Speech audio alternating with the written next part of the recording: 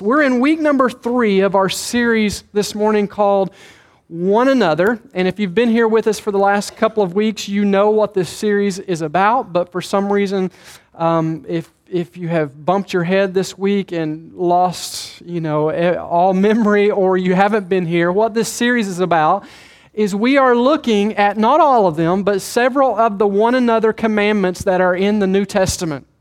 These are commandments that obviously that the Word of God says that we should implement into our lives, and the purpose behind these commandments is so that we would grow closer as a church family, and so that we would be actually doing the works of Jesus, and that we could model to the world what a wholesome, healthy, thriving community looks like.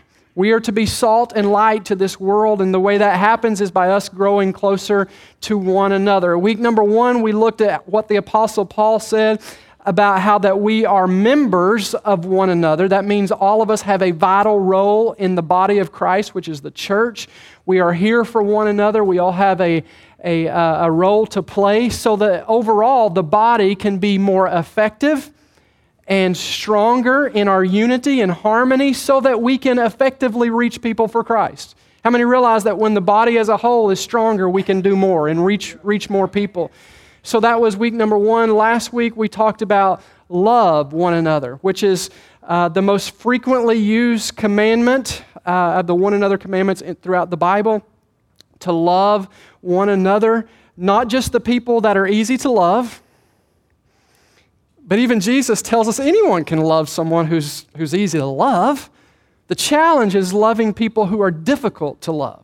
And so we looked at that commandment. Today, everybody say today, we are going to look at the commandment, accept one another. Accept one another. Not E-X-C-E-P-T, accept, like I can love everyone except them, but accept, A-C-C-E-P-T, accept one another. Here's the scripture, Romans chapter 15, verse 7. The Apostle Paul says this, "Therefore, accept one another, just as Christ has accepted you, so that God will be given glory." Now we're going to back up and we're going to read here in just a moment, because one of the things that hopefully you've learned from me is anytime you see the word therefore, it's there for a reason. That means you got to back up and you got to read what the therefore is there for. Is that deep, or man, that's deep right there. So anyway, but in this commandment, here's what we see. We see a what, we see a how, and we see a why. What, how, and why. And the what is accept one another. What are we supposed to do as brothers and sisters in Christ? What are we supposed to do as members of the body of Christ? We are supposed to accept one another, okay? Well, what does that mean, and how do I do that? The Bible says that we are to accept one another as Christ has accepted you. Aren't you thankful that Christ has accepted you? With all your faults, with all your failures, with all your setbacks and all your mistakes and all your lack of education and all of those things, Christ has accepted you. And why should we do that? The Bible says we should do that so that God will receive glory and praise. That's interesting, isn't it? How many want to bring God glory and you want to praise the Lord? I believe that's probably all of us. Well, one of the ways that we do that is by accepting other people just like Christ has accepted us. And when we do that, we're bringing honor to God. We're bringing praise to God. We're glorifying our Heavenly Father. Now, I want to back up to chapter 14 now, and I want us to look deeper into this challenge of accepting one another that Paul has commanded us to do. And I want to see exactly what he was dealing with when he gave this commandment. All right? So we're going to back up at Romans chapter number 14. We're going to begin at verse number 1. I have a lot of scripture. We are going to take certain portions and kind of read different segments, but we're going to read all the way down to verse 22. So you guys ready? All right, bear with me this morning. My throat's a little bit dry. Romans chapter 14, verse 1 says this, "Accept those whose faith is weak, without passing judgment on disputable matters." Now that word disputable matters is very important. For instance, one person believes it's all right to eat anything, but another believer with a sensitive conscience will eat only vegetables. God help them. Verse 3. I have never preached from this. This is new for me, first for me, not the Bible, okay? If you're new, like you've never preached from the Bible before? I've never preached from this passage, so this is going to be interesting this morning. Verse number 3, those who feel free to eat anything must not look down on those who don't. And those who don't eat certain foods must not condemn those who do, for God has accepted them. Who are you to condemn someone else's servants? Their own master will judge whether they stand or fall. And with the Lord's help, they will stand and receive his approval. In the same way, some think that one day is more holy than another day, while others think every day is alike. You should each be fully convinced that whichever day you choose is acceptable. Those who worship the Lord on a special day do it to honor him. Those who eat any kind of food do so to honor the Lord, since they give thanks to God before eating.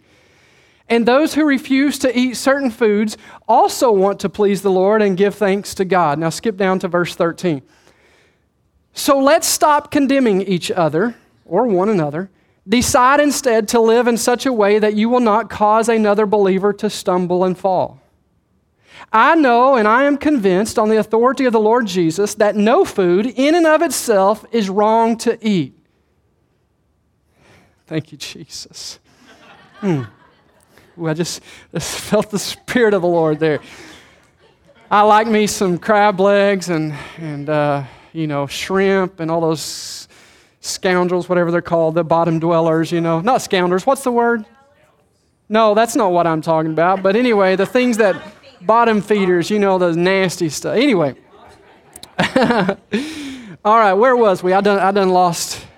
Verse, here we go. But if someone believes it is wrong, watch this, if you believe it's wrong, then for you it's wrong. If someone believes it's wrong, then for that person it is wrong. Verse 15, and if another believer is distressed by what you eat, you are not acting in love if you eat it. Don't let your eating ruin someone for whom Christ died. Now this is a challenging message, so hold on to this. Verse number 19, so then let us aim for what? Harmony. Verse 19, next one. There we go. Let us aim for harmony. What's the goal behind these one another commandments? So that we'll have harmony, so that we'll have unity in the body of Christ. That is the goal. The goal is not whose belief is better, who's right, who's wrong. The goal is harmony. So let us aim for harmony in the church and try to build each other up. Don't tear apart the work of God over what you eat. Remember, all foods are acceptable. But it is wrong to eat something if it makes another person stumble. It is better not to eat meat or drink wine or do anything else if it might cause another believer to stumble. You may believe there's nothing wrong with what you are doing, but keep it between yourself and God. Blessed are those who don't feel guilty for doing something they have decided is right. Now back to our main text, chapter 15, verse 7. Therefore, accept one another. Next slide, please. Therefore, accept one another. There we go.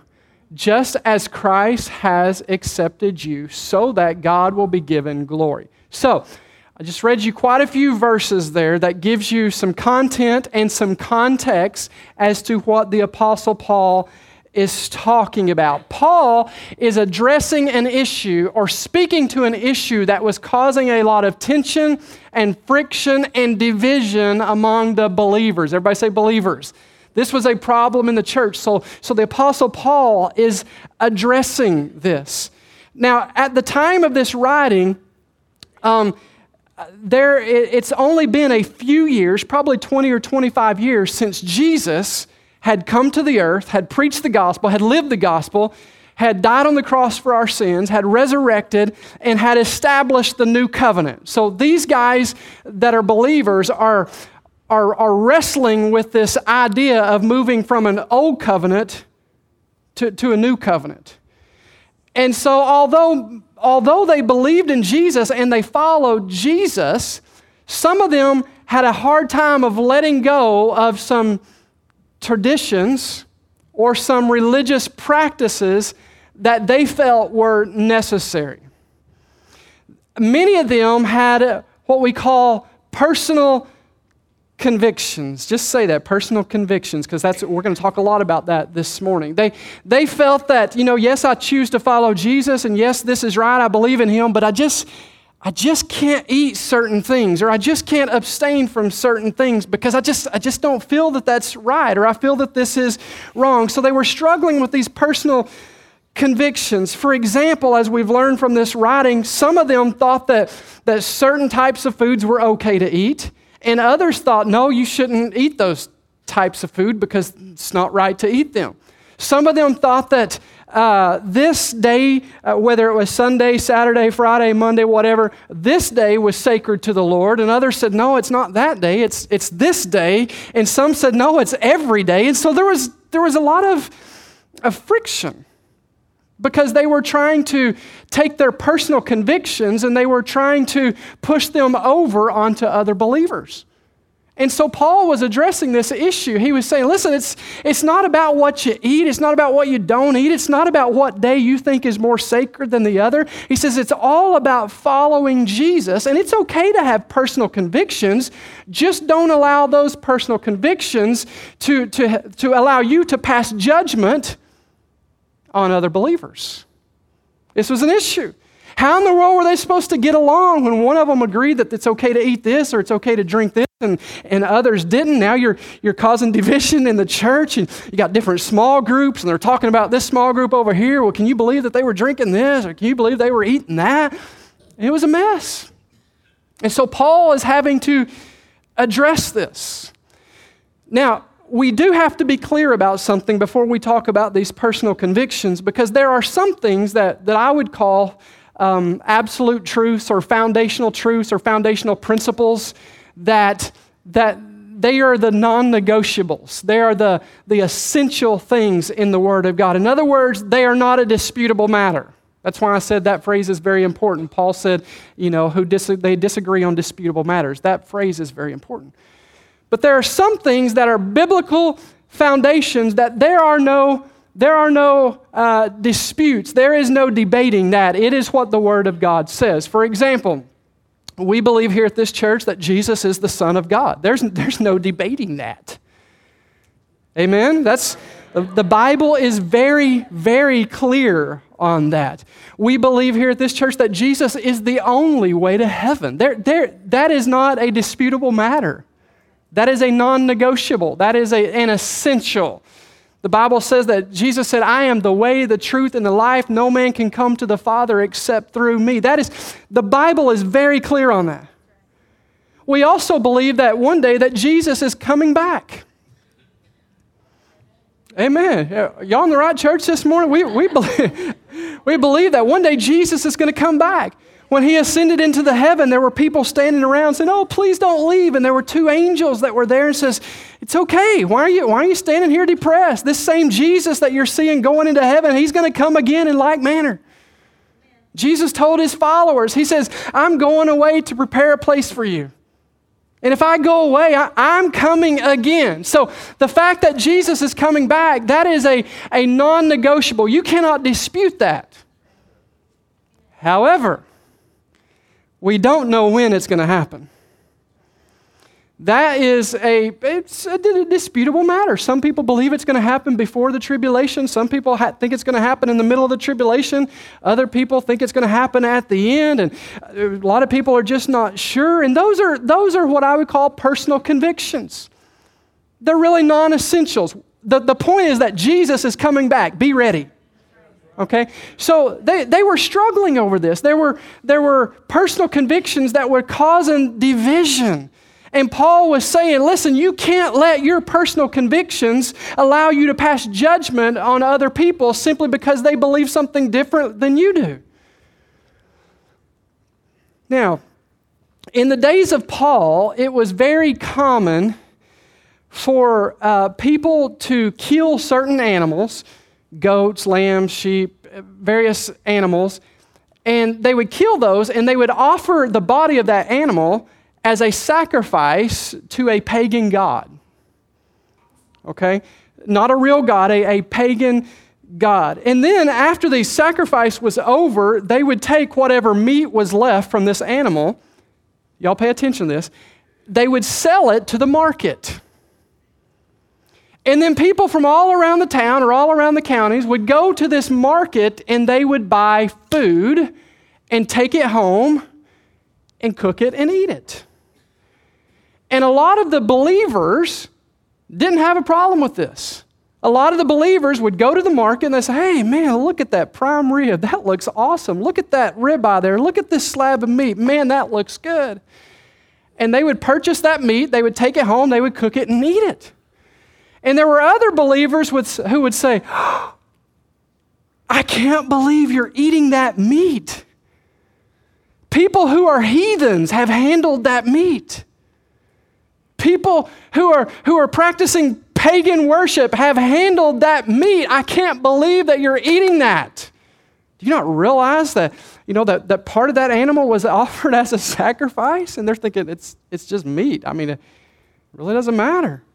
There were people who stopped going to the market because after all, I can't go to that place anymore. They're selling meat that was offered to idols. And there was this disagreement among the believers, and Paul was saying, we are not going to have this argument. We're not going to argue over whether you think this is right to eat this and you think that it's wrong to eat this. We're not going to have this argument. We're just simply going to follow Jesus, and we're not going to pass our judgments, our personal convictions on to other believers. Now, as I was sitting there talking about that, I know a lot of you people probably were thinking, well, that was foolish for them to argue over that.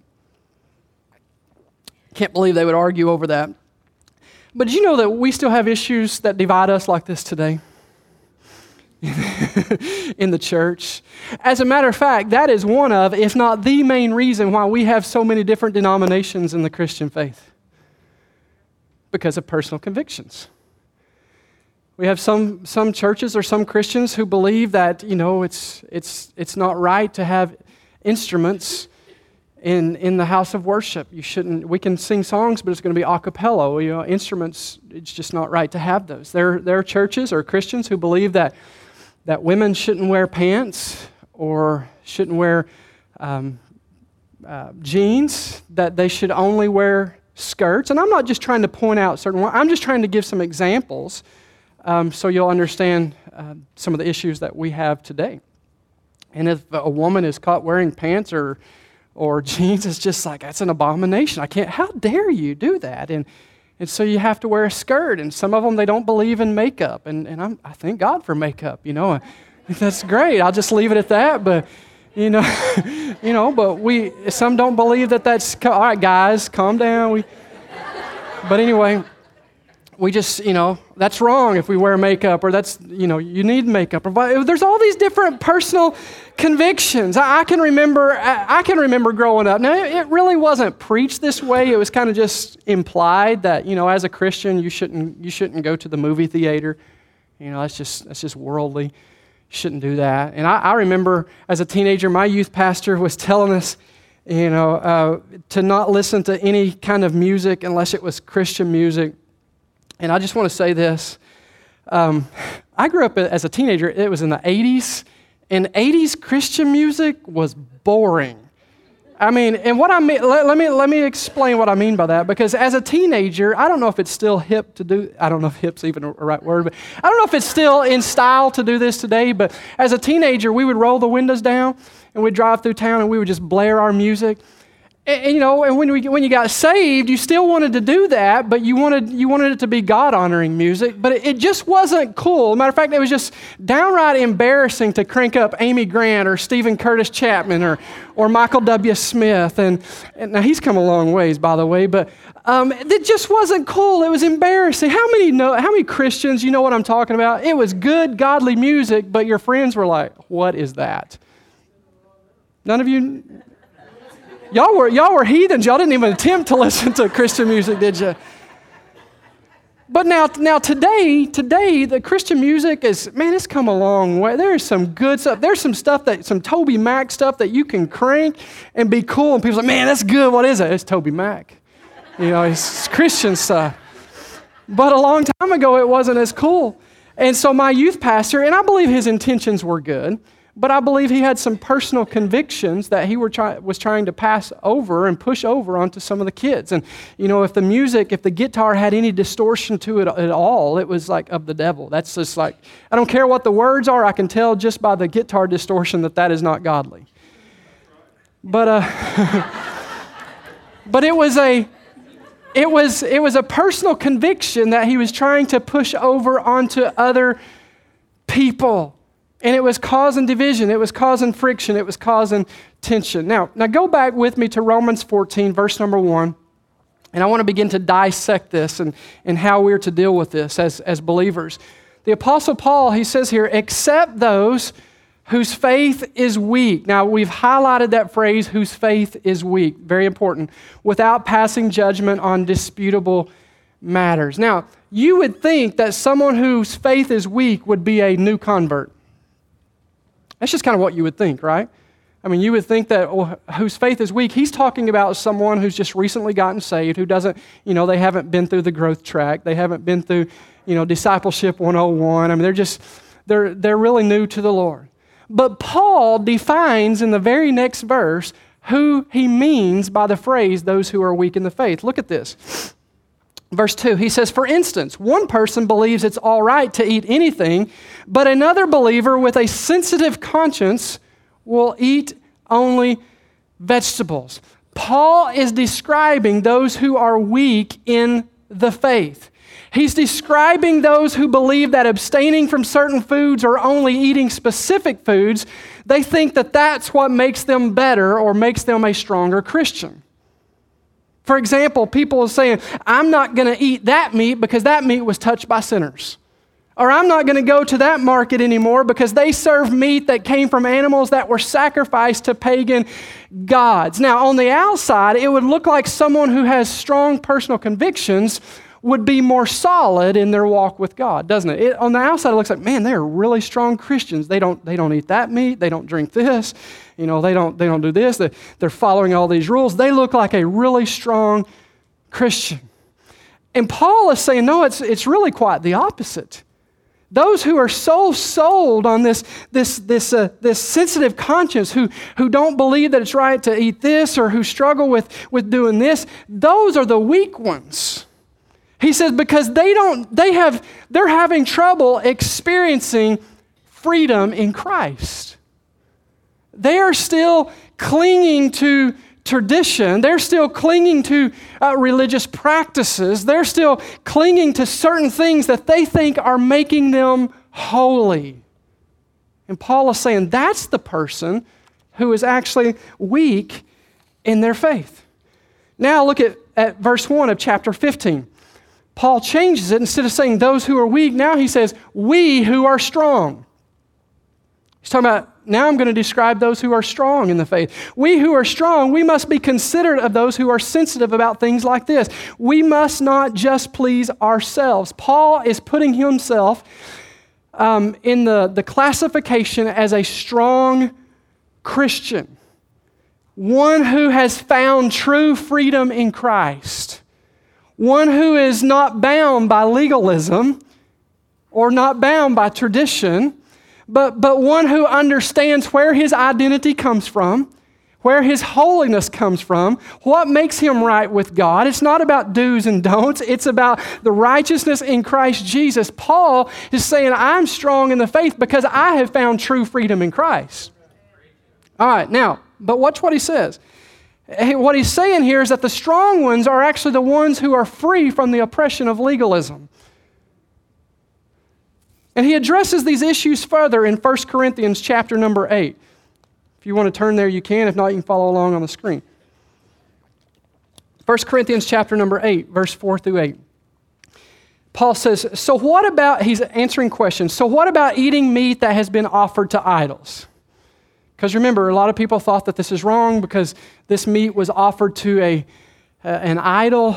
And so Paul is addressing this. He says, well, watch this. This is very important. He says, we all know that an idol is not really a god. And there is only one God.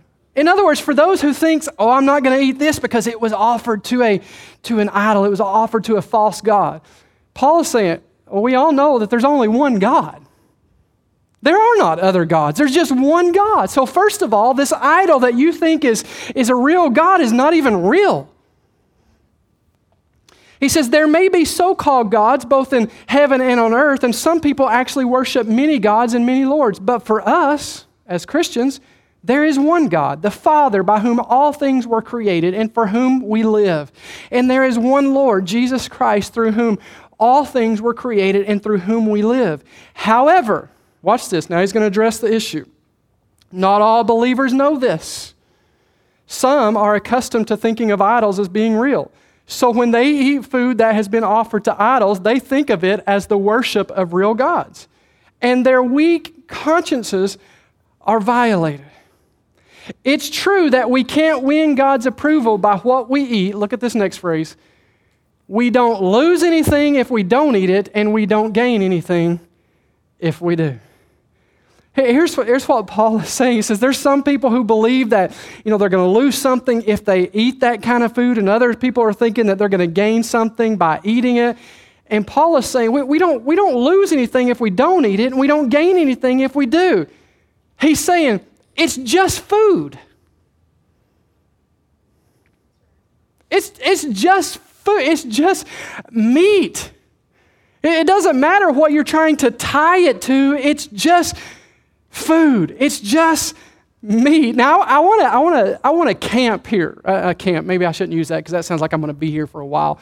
I want to spend a few moments right here for just a moment, because I believe that there is a tendency by a lot of Christians to want to stop going to places. Look at your neighbor and say, this is going to be good. There's a tendency by a lot of Christians to want to stop going to places, to want to stop supporting businesses, to want to stop eating at restaurants, who have a different theological belief than they do. It's about to get real. We're going to talk about the real issue at hand. There's a lot of people who say, well, I just won't go there because, I know the owner and he's just evil. I'm not going to go there, and because, they just believe some weird things. I'm not going to shop at JCPenney's anymore because one time I was watching TV and I saw a commercial. There were 2 gay guys on there. I just can't shop at JCPenney anymore. I'm not going to go to Target. Y'all remember a few years ago, this was a big deal.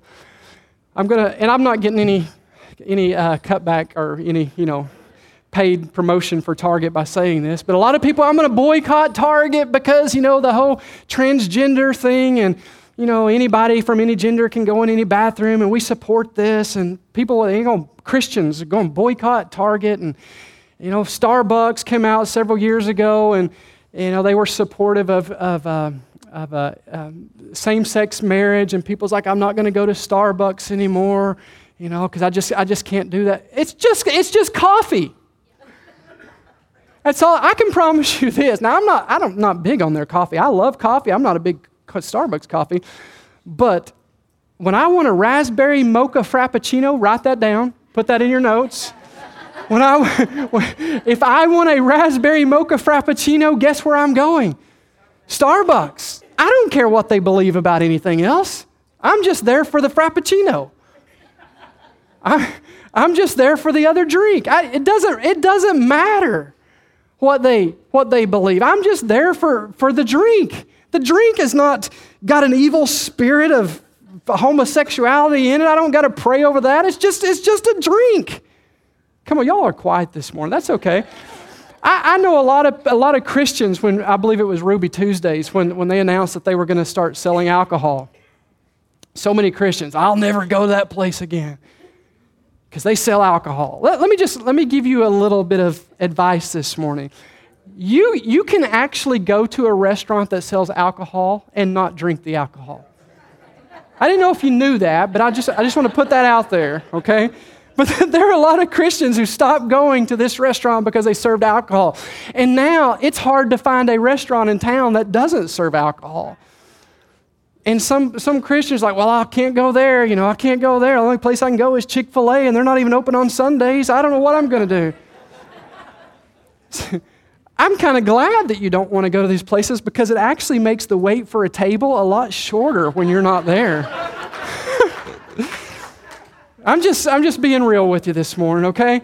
There's so many people that this is their mentality. Well, I can't go there because, these people are evil, or I know the owners, or they do some things that are just wrong, or I can't support this because they have a different theology than me. They just don't believe the same as me.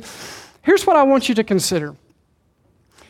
That car that you drive, the house that you live in, that phone that you talk on all the time, the TV that you watch, that couch that you just lay out on when you get home, there's a good chance that it was built and made by people who believe something different than you.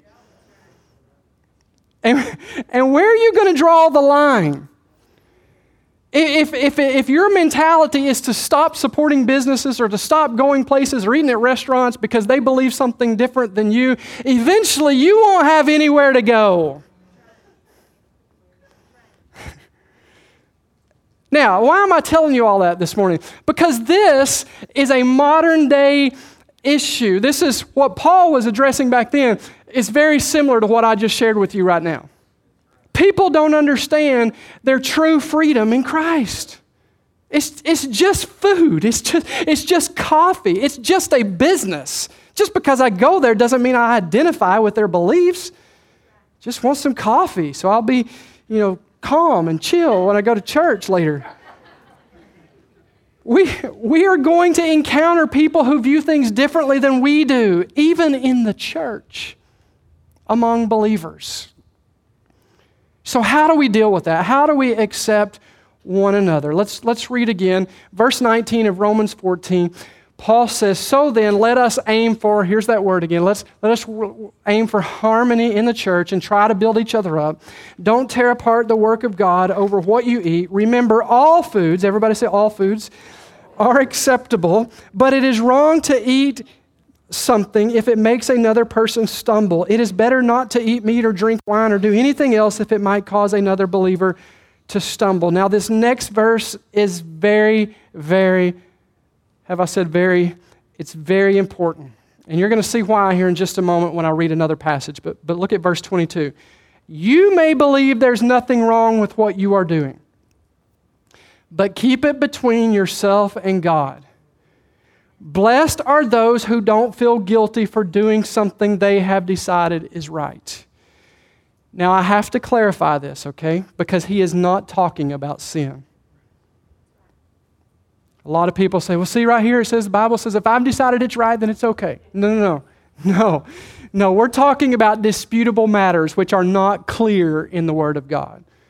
It doesn't mean that, well, see, I don't feel wrong for having sex with my boyfriend, so that's, the Bible says if I feel that it's okay, just to keep that between me and God. That is not what he's talking about.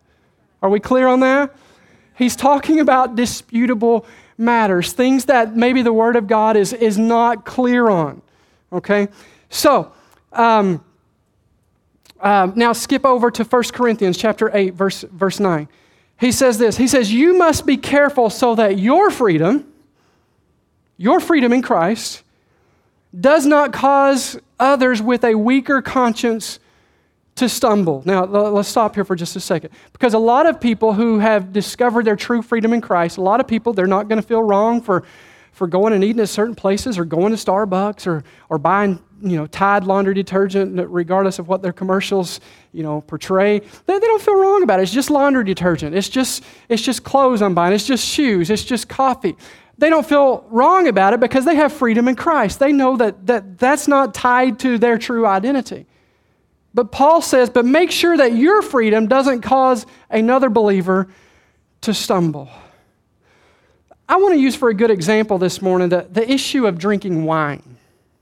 Let's talk about that for just a second, because this seems to be one that a lot of believers are divided on. A lot of people, that cause a lot of tension and a lot of friction. And the idea here is that if you want to have a glass of wine at your house for dinner, then have a glass of wine at your house for dinner. You may not feel that there's anything wrong with that, and I think biblically speaking, you would probably be safe to think that. There's not anywhere in Scripture that spells out you can't do this. It just says don't be drunk with wine where is an excess. All right? But you shouldn't do it in the company of other believers who think that it's wrong. That's the context here. This is what Paul is addressing. You shouldn't do it around weaker Christians. You may not feel that there's anything wrong with it. And for you, it's okay, and that's fine. But he's saying, don't do it around other believers who believe that there is something wrong with that. And especially don't do it around other believers who are recovering alcoholics. I mean, there's some wisdom that has to be used here. I hope this helps people. I know if I really wrestled over this. Like, God, is this really something that we should teach? And it's like, all Scripture is inspired by God. We got to teach on all of this. Because what happens is if you don't know what the Word says, it creates division and tension and friction in the church. And now we're passing judgment on other people because, I can't believe, did you really drunk wine the other night? They're sinners, they're going to hell. That's the way some people feel. So we have to address this. But the idea behind what Paul is teaching here is that, listen, it's not about agreeing with other people. It's about respect. As a matter of fact, write this down. Acceptance is not a sign of agreement. Acceptance is a sign of respect. This is the whole really principle behind this teaching by Paul, is that you have to learn to respect other people. Other people are wired different. Other people don't have the same personal convictions that you have, and that's okay. But we have to strive to accept one another so there can be harmony in the church. We're always going to find people who see things differently and have different convictions than we do. But our role is not to push our personal convictions onto other people. Just because we may have freedom in that area doesn't mean that it's okay to do those things in front of those people who don't have that freedom. Are y'all hearing this? Okay, this is what we have to think about. Somebody's like, well, I don't feel wrong for drinking a glass of wine. That's fine. If you feel that you can do that, then do that. There's nothing wrong with that. Just be respectful to other people's personal convictions. I mean, if there's someone who absolutely refuses to go to Ruby Tuesdays because they sell alcohol, and I call them and say, hey, Austin, you want to meet me at Ruby Tuesdays Friday? I want to talk to you. He said, oh, no, I don't agree with Ruby Tuesdays. I just refuse to go there. I'm not going to make a big stink over that. I'm going to just say, okay, pick the place. Where do you want to go? Are y'all getting this? There's no reason to argue over it. We have to show respect for other believers through acceptance so that we can bring praise to God. Remember the what, the how, the why. We're commanded to accept one another. How?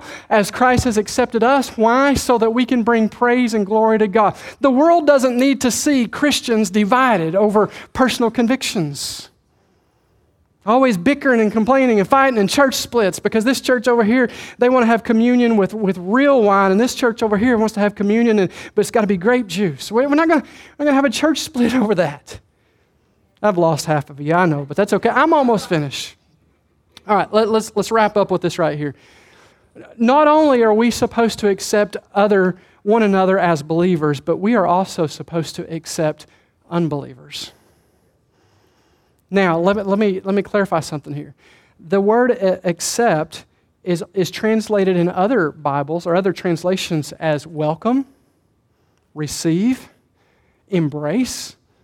So it doesn't change the meaning, but it changes the way that you perceive it when you hear those words. Paul says, welcome others just as Christ has welcomed you. Receive others just as Christ has received you. Embrace others just as Christ has embraced you. And you cannot do that without love. In fact, write this down, it's impossible to love one another without accepting one another. And once again, it's not agreement, right? But respect for the fact that is a human being. That is God's creation. I'm going to receive them. I'm going to welcome them. I'm going to embrace them because people matter to God. And if they matter to God, they should matter to us. I can't love that person if I don't accept that person. Acceptance doesn't mean approval. Doesn't mean that you approve of their lifestyle. Doesn't mean that you agree with the way that they're living. It doesn't mean that, yeah, you're right and I'm wrong. It's not that. Acceptance means that you care about them and you respect them. In fact, last note I want you to write down, my love for others is found in the way I accept others. You want to know whether or not you're really loving people? How are you accepting people? How are you welcoming people? How are you receiving people? How are you embracing people? In a world that we live in today that's full of so much hatred and so much division over political beliefs, Republicans, Democrats, and independents, and people have different theological beliefs, and people who have different social beliefs. The church, listen, the church is called to love and accept. We have to get rid of this me versus you mentality. We have to get rid of this us versus them mentality. We have to we have to get rid of this church versus the world mentality. And we have to have a clear understanding that all of us are God's creation. And all of us are human beings who are in need of a Savior. I've been guilty of this. I'll be the first to admit I've been guilty of they're sinners. We have this thing that where we say, what is it? We say we hate the sin, but we love the sinners. Did you know, and I know what we mean by that, but immediately you are throwing up this us versus them mentality. When you're saying, they're a sinner. We're all sinners who are in need of God's saving and amazing grace. They are an individual just like you are an individual who needs the hope and the grace and the care and the compassion of a loving Savior. And if immediately we're stereotyping them and classifying them as below us, we're never going to reach them. You have to accept them. Not agree with their lifestyle, but accept them, welcome them. Jesus did this so many times throughout the Gospels. When the woman was brought to him and was caught in the act of adultery, Jesus didn't say that what she was doing was okay. But you know what he did? He welcomed her. He accepted her. He loved her. But he also told her, now go and sin no more. Folks, we, as a church, as Christians who have the message of hope, that message is going to be neglected by the world if we don't learn to embrace them and learn to accept them. The Bible says, watch this. I'm finished, I promise you. I am landing gears down, I'm coming down. How do I say this? The Bible talks about it's the kindness of God that brings people to repentance. Do you know how that kindness of God is displayed to the world? Through me as a believer. So instead of repelling people, instead of driving people away, instead of classifying them as sinners, and here I am over here, I'm righteous and holy, I'm going to be kind to them. I'm going to welcome them. I'm going to embrace them because it's that kindness of God that will eventually draw them to repentance. I want to pray over you this morning. For those of you that may be in this room today, maybe you're looking at this message in another light. Maybe you're one who's always had trouble of feeling like that you were accepted. Maybe you've been rejected by your family. You've been rejected by others. I'm here to tell you today that you have a loving God. We sung the song last week. He's a good, good Father. He loves you unconditionally. You are accepted into His family if you'll just simply call out to Him and say, God, forgive me. God's not going to hold your past against you. God's not going to push you away and say, no, you're disqualified. God is going to welcome you with open arms and accept you into His family. For others of you that are in this room who are already believers, I'm here to tell you I'm praying for a work of grace to just envelop you this morning to where when you see people, you don't see their sin, you don't see their lifestyle, but you see an individual who's in need of Jesus. And that you've been called and commissioned to accept them, to love them, to encourage them, and to bring them into the family of God. So, Father, right now, in the name of Jesus, God, you know the work that needs to be done in this room today. You know the work that needs to be done in the lives of those who will watch this online at a later date. And I pray right now, Lord, that not my words, but that your Holy Spirit, Lord, would just begin to envelop the room that they're in, begin to envelop their minds and their life and their heart, and that you would let us see people the way that you see people. That they are human beings who need to be respected, that though we may not agree with their ways and their beliefs and their lifestyles, God, they are still human beings. They're your creation who you want to draw into your family. And God, I pray that you would help us to embrace people and to welcome people and not to shun people, but to love them and accept them.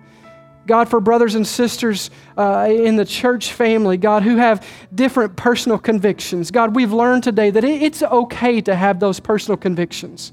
If we believe that certain things are right and others don't, it's okay. We'll do the things that are right or we'll do what we believe is right, and other people don't have to do that. We're not going to force that upon them. God, we're going to strive for harmony. So God, help us today. Help us to become more like you, so that we may reach this world for Christ. God, if there's one in this room today who does not know you, who's never acknowledged you as Lord and Savior of their life, God, I pray that today that they would know that you want to accept them and that you want to call them into your family. And that they would do that today, that they would surrender to you in the name of Jesus. Amen and amen.